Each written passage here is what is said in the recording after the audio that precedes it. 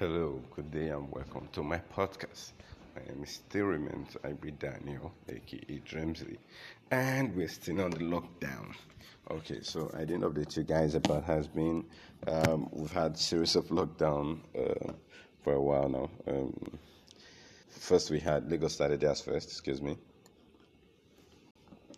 After that of Lagos, Lagos started theirs. I think it was on the 25th. So we are on 25th was on Wednesday, I think. So on Monday, the federal government announced that there'll be a lockdown in few states. So we've been on lockdown for close to a month now or more, and it's been annoying. We understand the reasons, but the funny thing is, they were palliatives. They were things they said they wanted to give, but fact is, most places that are affected don't have these things, and they didn't get anything. And then it's been affecting um, everybody that can't afford what normal meals. They were lenient enough, and then they allowed some few movement, going to the hospital and all that, which was very good. But apart from that, it's not been easy. There are places where armed robbery has become the thing of the day. People, landlords, tenants, um, different people, parents, family, they have to take turns in guiding their family and protecting themselves.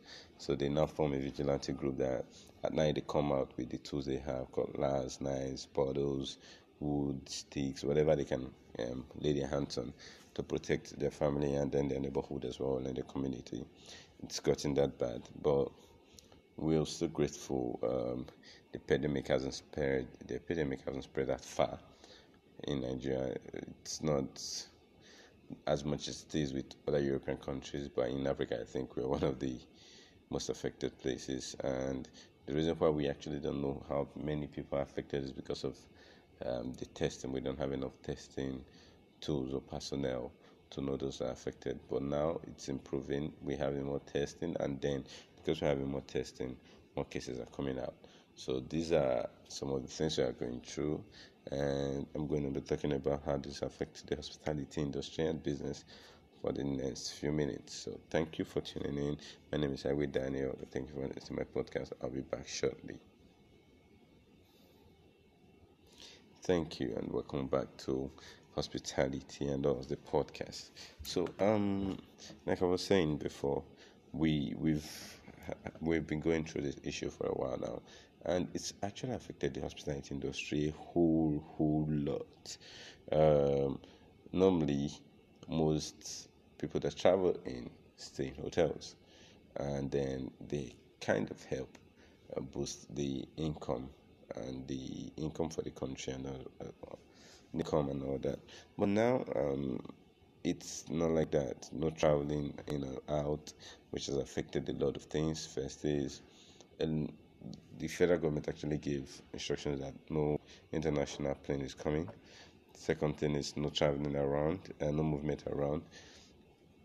So, and then they gave instruction that all bars, club, restaurants, lounge should be closed down because of social distancing, which is something that have actually helped in reducing the number of people that are affected by COVID-19. So this made most places shut down, and shut down also mean that a lot of people are out of work. Yes, a whole lot of people are out of work, which is now what's next. Um, yeah, I would say 90% to within 90 to 95% of the hospitality outfits might not pay their staff for this lockdown.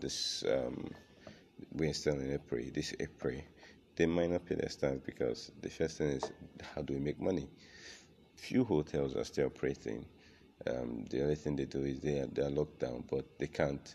They won't allow guests coming in or go out. Okay, they can allow you if you want to leave and go, fine, but they won't allow that guests to check in because they don't know how safe it is. Excuse me.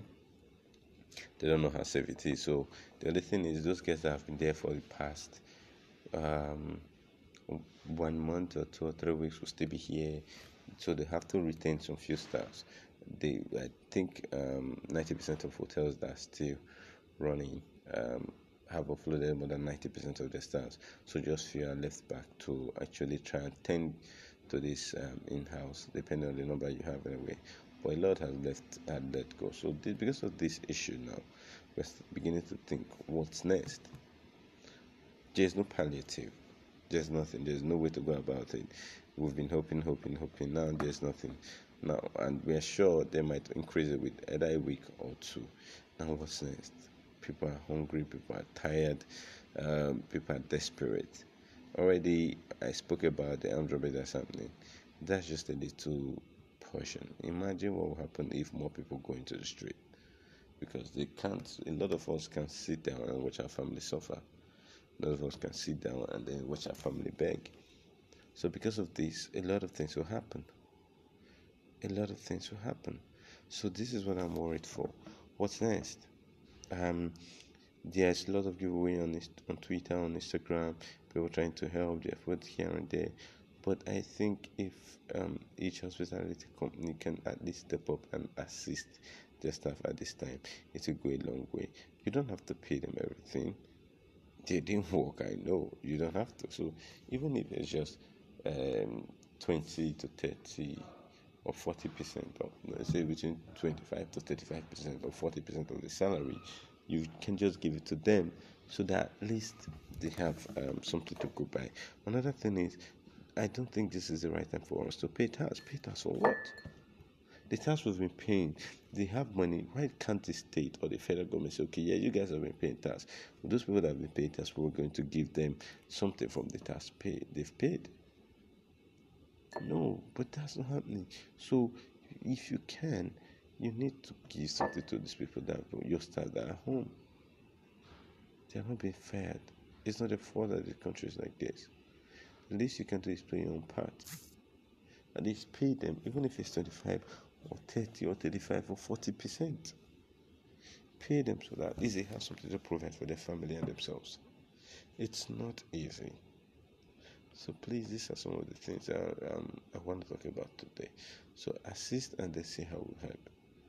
We're trying to curtail this COVID-19, but everybody's hands need to be on deck, and we need to do and push for this to work.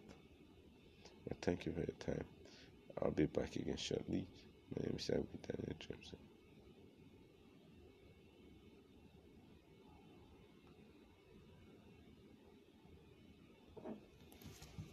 Okay, so this is what I'm saying. Hello, good day, and welcome to another podcast with yours favorite, Agbe Daniel, aka Dremsy. This is Hospitality and Us.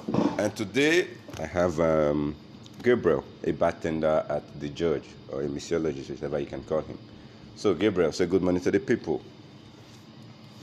Good morning, my people. Good morning. My name is Gabriel Young. I'm a bartender, also a mixology at the George Hotel. Like he just said, here, this is hospitality, and we care about people, we care about you guys over there. So, I wanted to have a discussion, Gabriel. And what we're discussing is, I know I didn't tell you this before, I want to talk about people ordering for tea. Now, this is where I want us to actually base on.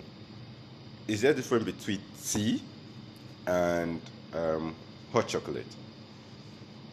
Yes, there's a big difference between hot chocolate.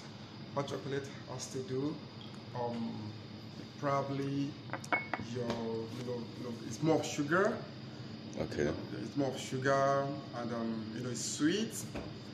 Probably for kids as well. But tea, when you talk about tea, we have the green tea, the black tea, the yellow tea. So we have the red tea as well. Tea, red berries can represent the red tea, the green tea, and the rest, and peppermint, and so we have every other tea. So tea wakes you up mentally. Okay. Tea wakes you up mentally, make you think very fast. You keep the body warming and make you ready for your daily activities. Okay. So because here, I know we have this attitude where we say it's easy for us to just, especially at home, and even if you're not used to it, people just come and say, I want tea. And then you go, yeah, I'm a waiter, so yeah, I've experienced this a lot. People say, I want tea, and you be like, tea? What tea do you actually want? And they be like, excuse me, I want hot chocolate tea, and you be like, sorry, hot chocolate is not a tea. If you tell me you want tea, what's in my mind is you want maybe herbal tea or maybe any kind of herbal tea anyway, green tea, lemon tea, ginger and lemon, whatever, chamomile, different type of tea. That's what I'll be naming. I'll be naming green tea, black tea, chamomile, Lipton is a tea. But they'll be like, no, no, no, no, no. The tea that I want is Milo. I want Milo. No, I want Ovaltine. They start naming different things. And I'm like, guys, there's difference between tea and you wanting a hot chocolate. And they'll be like, okay, what's hot chocolate? Hot chocolate, you can make hot chocolate with Milo. Then milk, and you don't even add water, you just heat everything up and make sure that it's thick and maybe a bit of foam. So I want us to actually dive more into the component of tea, how tea is being made, and then so at least people who are hearing this will understand that, okay, yes, actually there's a difference between tea and hot chocolate. And also, can we pair tea? Can we take tea with different things? I personally, I know that you can take green tea with maybe lemon and honey. So what other ways can we mix tea? Okay, coming to your first point of differentiating tea and hot chocolate. Back then in the olden days, when we were still, with our mom and dad, the world was not all that civilized. So we get to know that once you are taking one substance from, mixing up with water and everything, we call it tea. Yeah. But we never knew the real different tea, types, yeah. different type of tea. We also have the herbal tea then, but we all Call consider them everything as as tea. tea. But like you said, in the Western world is wrong, because when you talk about tea, you're talking about something herbal. It has to greens. It has to be made of grains and herbal. So, but when it comes to chocolate is something that we do with probably most of the chocolate we got it from cocoa. Yeah. And the combination of cocoa and sugar to your chocolate and other ingredients as well. So there's a big difference, like I said. And okay, there's also another thing, and then there is coffee. There's coffee. Yeah, coffee is also a tea. Okay. And we can also put coffee as a tea. Then it contains more of caffeine, okay, than the other tea. But they are all grouped as hot beverage. Yeah, they are all grouped as hot beverage because definitely you can't, if you want to enjoy your coffee, you can't use hot water to make your coffee, and probably cold water rather, you won't enjoy it as much as you making it. Probably the reason we use hot water tea is because we want the body to sense a particular thing. Like we want the body, we want to keep the body awake.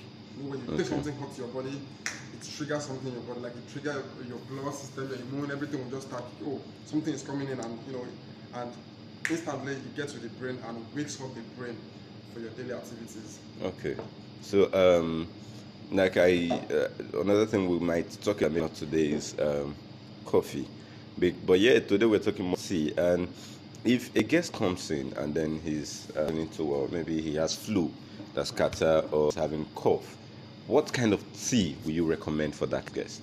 Okay, good. And the aspects of tea, we have the green tea. The green tea helps probably in making the body feel warm and as well relax the brain. That is the green tea. Then peppermint, we have the peppermint tea. Okay. The peppermint can be used for this case, whereby I'm having cough, I'm feeling a little bit cold. Peppermint has to do with mint. It has this mint, taste. Flavor, yeah. Flavor. So once you take peppermint, probably you feel this mint flavor, and it goes down your lungs and probably makes you feel better and feel warm. Okay, so if someone has catarrh, which is flu, so which tea would you say the person should take, or what can you miss for the person? Okay, for catarrh, because when you're having catarrh, probably you'll be having a little bit slight headache or stuff like that. So we recommend chamomile tea for you. Okay. Chamomile is very, very good. It also relaxes the brain as well. When you're taking chamomile, it relaxes the brain.